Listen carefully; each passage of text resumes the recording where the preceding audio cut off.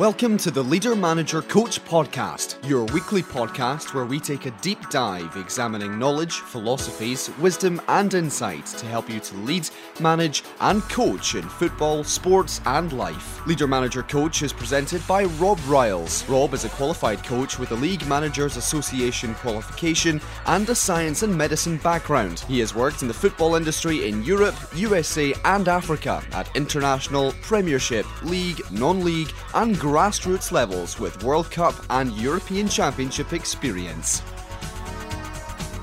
Hello and welcome back to another edition of Leader Manager Coach. Rob Riles here. If you've not been with us before, very warm welcome to the podcast. It's a podcast essentially about the three strands of leadership, about management and about coaching, with particular reference to beautiful game, football, but very relevant to many other areas of sport and life. So very warm welcome to you. Today I am really excited to share with you this information, and I'm going to get straight into it in a minute. It was something that I came across about 5 years ago, which is amazing because time seems to have flown, and it's about one of the most successful individuals who has been around in professional football. The man I'm talking about is Sir Alex Ferguson.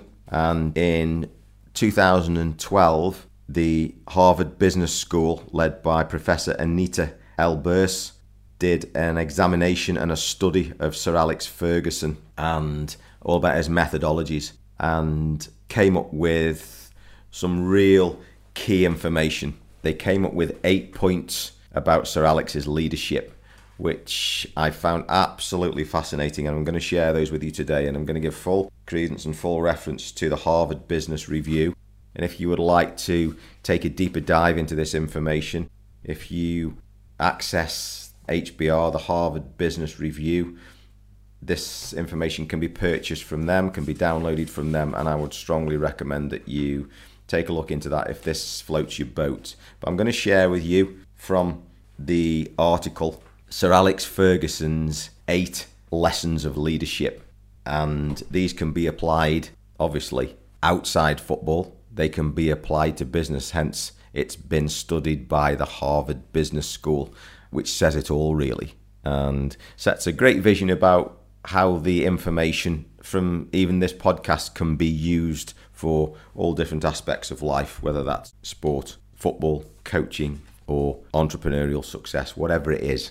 Okay, so Sir Alex Ferguson's 8 lessons of leadership. I think it's important before we dive into it, the reason that they studied Sir Alex was that he became English football's most winning manager. I think during his time there were 13 league titles and 20 odd other domestic and international trophies that were won by the club under Sir Alex's leadership. You know, he played a central role, as we all know, in the evolution of the club in recent years, and retired from that post, having achieved monumental things in terms of silverware and an evolution of the club. So straight into his lessons of leadership. Please excuse me if I turn pages over because I'm just making sure I get all the relevant points to. Number 1, start with the foundation. Sir Alex set out with the maxim of not just building a team, but building a club. There's a world of difference between building a team and building a club. I think you can build a team in a much shorter time than you can build a club. It's about having a long-term vision. And Sir Alex set out with a determination and a vision to have a real strong focus on a club and a real strong focus on building from the bottom up. So to put in place foundations of stone and to have a concentration on youth. As we all know, in the game, the class of 92, although some people will say, you know, it just happened and it was just one of those things that happened. Well, I don't think things like that just happen. They may be a combination of factors coming together at the right time and the same time, but it was all about developing a substantial youth policy for young players to develop through centres of excellence, through academies, to come on and have a chance to play in the senior ranks. It's having a long-term versus a short-term vision. And Sir Alex is known for spending time in and around the academy structure, so he certainly wasn't a first team manager who didn't know what was going on in the academy. Sir Alex, if all the evidence is to be believed, was a manager who had his finger on the pulse in terms of what was going on in his academy and knew what was happening. And I think that's evidence when you speak to anybody. And I've certainly got recollections of players from Manchester United that I've been fortunate enough to have contact with, young players particularly, who were known by Sir Alex, and Sir Alex had a input into their playing careers which says an awful lot. So he built from the bottom up. Number 2, he dared to rebuild. So Sir Alex and the study outlines in their view 5 distinct clubs or squads that Sir Alex built and then dismantled when the time was right. So he wasn't frightened of letting players go. He wasn't frightened of dropping players. He wasn't frightened of promoting youngsters or new players into the team, bringing a portfolio of youngsters through. And he understood the life cycle of teams.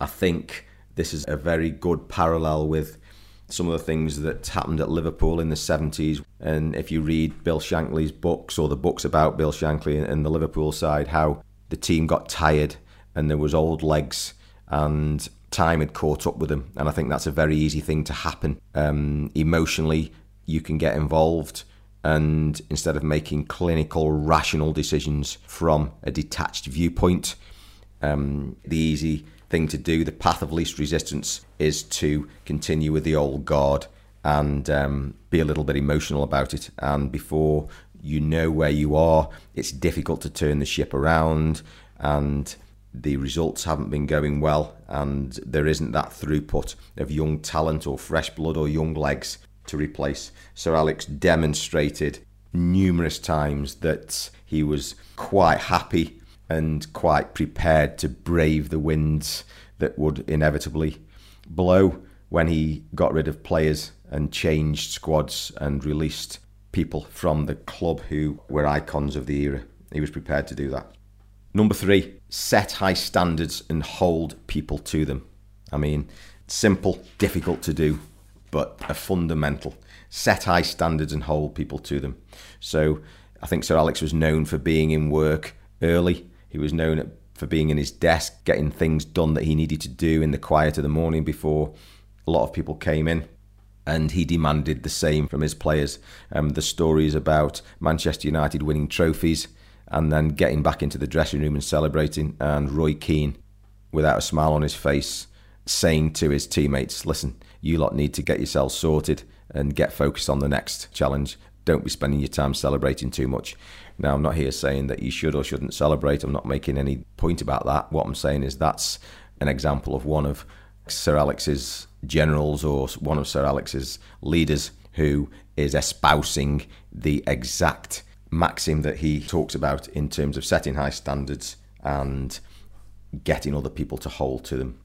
He did not allow bad training sessions. He did not allow bad punctuality. He did not allow people to have bad games consistently. He acted quite ruthlessly and put the club before individuals. And, you know, if you ever listen to any of his players, the Nevilles and the Scholeses, they will all say that Sir Alex had a fear factor, and you knew if he was watching that you'd better be on your game, or else the consequences were that you wouldn't be playing. So set high standards, keep to them yourself, and be prepared to hold other people to them. Okay, let's move on. Number 4. I absolutely love this one, and I kind of recoiled when I read it. And number 4 is never, ever cede control. You know, Sir Alex makes absolutely no bones about it, and the study makes no bones about it, that he absolutely demanded that he was in charge, that he was the decision maker, that he was in control of that football club as regards to footballing matters. And that today in this 21st century is such an enormous statement. And going beyond the statement, it's an enormous thing to be able to achieve, certainly at a club like Manchester United.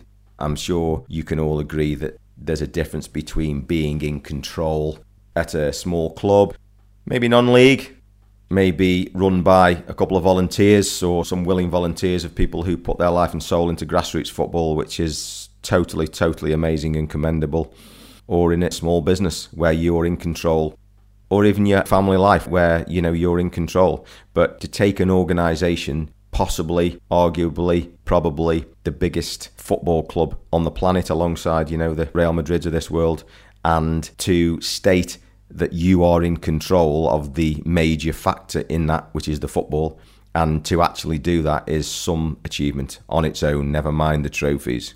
But that was Sir Alex's maxim. That's what he wanted, and that's what he believed in, and essentially that's what he achieved. And he talks about, you cannot ever lose control. When you are dealing with professionals, you have to be in control. And the day he says that the players control the management is the day that the thing will start to fall down. So yes, he never ever ceded control. He regarded the loss of control as dangerous and the beginnings of the demise. So Sir Alex was very, very strong on that. And I think he demonstrated in his work in life that he was able to put that into practice. So moving on. Next one, number 5. Match your message to the moment. If you listen to, again, players who played under Sir Alex, they very often say that he was efficient with his words. His messages were very, very pertinent, and more often than not found the right thing to say at the right time in that particular moment. I've certainly heard Roy Keane say that.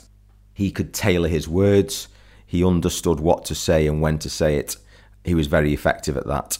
I think that in football, particularly when you need to have an impact, so mainly before a game and certainly at half time, those are your 2 intercessions where you can actually have chance to communicate meaningfully when players' attention is focused, when it's contained.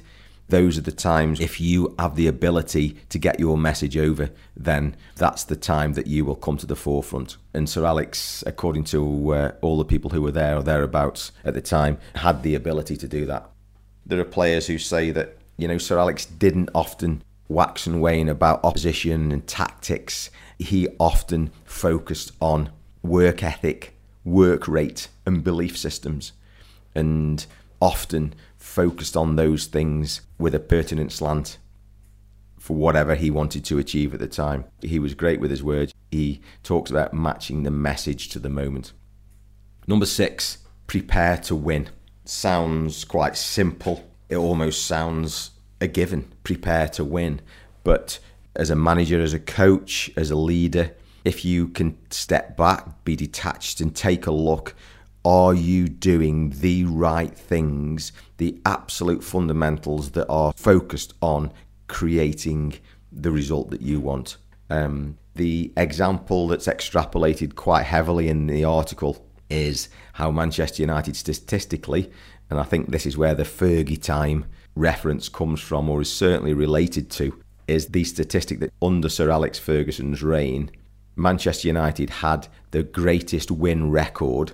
I think it was out of all the leagues, all the professional leagues, had the greatest or most successful win record through all the leagues when there was a tied at half-time and with 15 minutes to go. So Manchester United were the best team in the league, without question, statistically, in the second half and the last 15 minutes.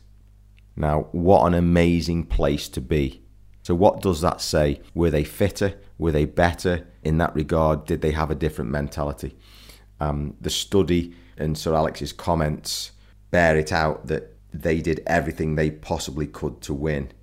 And they practiced scenarios where they had to achieve certain things. So they practiced having to score in the last 10 minutes. They practiced doing the things you had to do to win games. So it wasn't a question of, we're in this situation, we haven't been here before. They practiced in their training sessions. They're 2-1 down. They've got 15 minutes to go. They need to take risks. They need to score a goal. And because they practiced it, it wasn't such a shock. So therefore, because it wasn't such a shock, was it then that they were saying, well, we did it in training, we automatically now just transfer that skill set into the game? And Sir Alex talks about going into games with the utmost confidence, knowing that he had prepared his squads and his backroom staff had prepared his players and his squads to do what it took to win the game. And again, sounds simple, prepare to win, but actually the devil, as people say, is in the detail. Number 7, I love this one, rely on observation.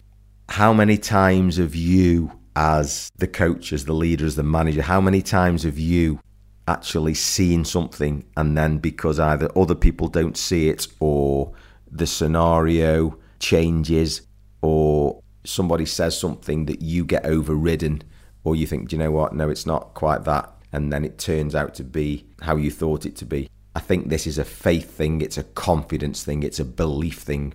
Believe what you see and don't underestimate what all that massive experience and all that massive knowledge that you've got in that filter system of a brain of yours computes and turns into maybe a gutting instinct, thought, feeling that you get because you've actually seen something, observed something. So he talks about believing what you see and let your eyes tell you. That's why Sir Alex says, and that's why the study tells us that he was around the club, he was in the club, he was in the building, he was down with the youth players, he was there at training. He had great generals, he had great marshals, he delegated, he had wonderful head coaches, but he was there and he used his own eyes because ultimately he was the decision maker. He was going to live or die by those decisions, and it was his observation that he needed to rely on.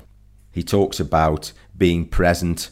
He talks about his confidence coming from knowing that he had played the game and he had a fundamental understanding of how the game could be played, should be played. He understood the technical and tactical aspects of the game because of his life in it, so he was confident in that. He knew that he was a coach. He knew he could coach players. And what he did is he observed, he used what he saw in his observation, and he then made decisions. So, it wasn't some weird and wonderful formula that he got that made him the great man he was. There were some key fundamentals. He understood the technical and tactical aspects of the game. He understood that he could coach players, although he knew there were people who were better than him, who he stood back and delegated and said, there you go. But he was there, and he then made decisions based on what he saw. And the last one, constantly adapt. Number 8, leadership principle 8, constantly adapt. I think this is demonstrated very, very well in the fact that Sir Alex won as many trophies as he was, because if you don't adapt and you're in a post for over 2 decades, things are going to change over those 2 decades. And if you stand still and don't evolve, then yes, you may win a trophy, you may win 1, 2, 3 trophies, but you ain't going to be around for 25 plus years, however many years was Sir Alex. I know it was in over 2 decades, nearly 3 decades.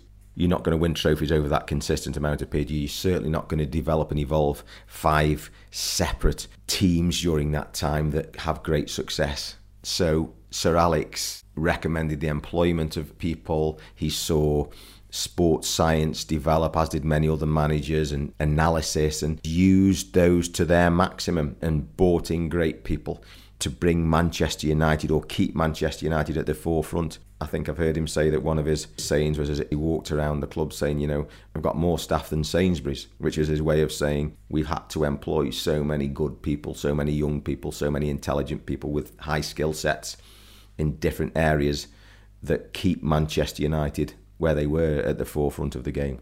So there we go. Those are Sir Alex's 8 points of leadership from the Harvard Business Review. This is a fantastic, fantastic article. It's something I can't recommend enough. I spent ages going through it when I first got it, and it's absolute gold. So have a look for that. I think it came out in October 2013. Sir Alex's 8 points of leadership. So let's just go through them before we finish. Okay, number 1 is start from the bottom up, start with the foundation. Okay, so build your house on stone, don't build it on sand. Number 1, start from the bottom. Number 2, dare to rebuild, so be brave, be courageous, change what you need to change. Number 3, set high standards and hold other people to them. Be brave, speak to people, communicate, tell them what you need and hold them to it. Number 4, never ever ever cede control. Number 5, match your message to the moment, so be a great communicator. Number 6, prepare to win, do the right things. Number 7, rely on observation, believe in yourself. And number 8, constantly adapt. So there we go. Sir Alex's 8 leadership lessons. Wonderful stuff. I'm going to leave it there. So it's Leader Manager Coach. I hope you get something out of that. I hope you can take a deep dive into that, or at least utilize some of those in your life and create a success of whatever it is you're doing. If you want to connect, robriles.co.uk, leave me a message. I'm on LinkedIn. Leave me a comment and check out our other podcasts if you haven't already done so. I appreciate your time as always listening to me, and we'll catch you later.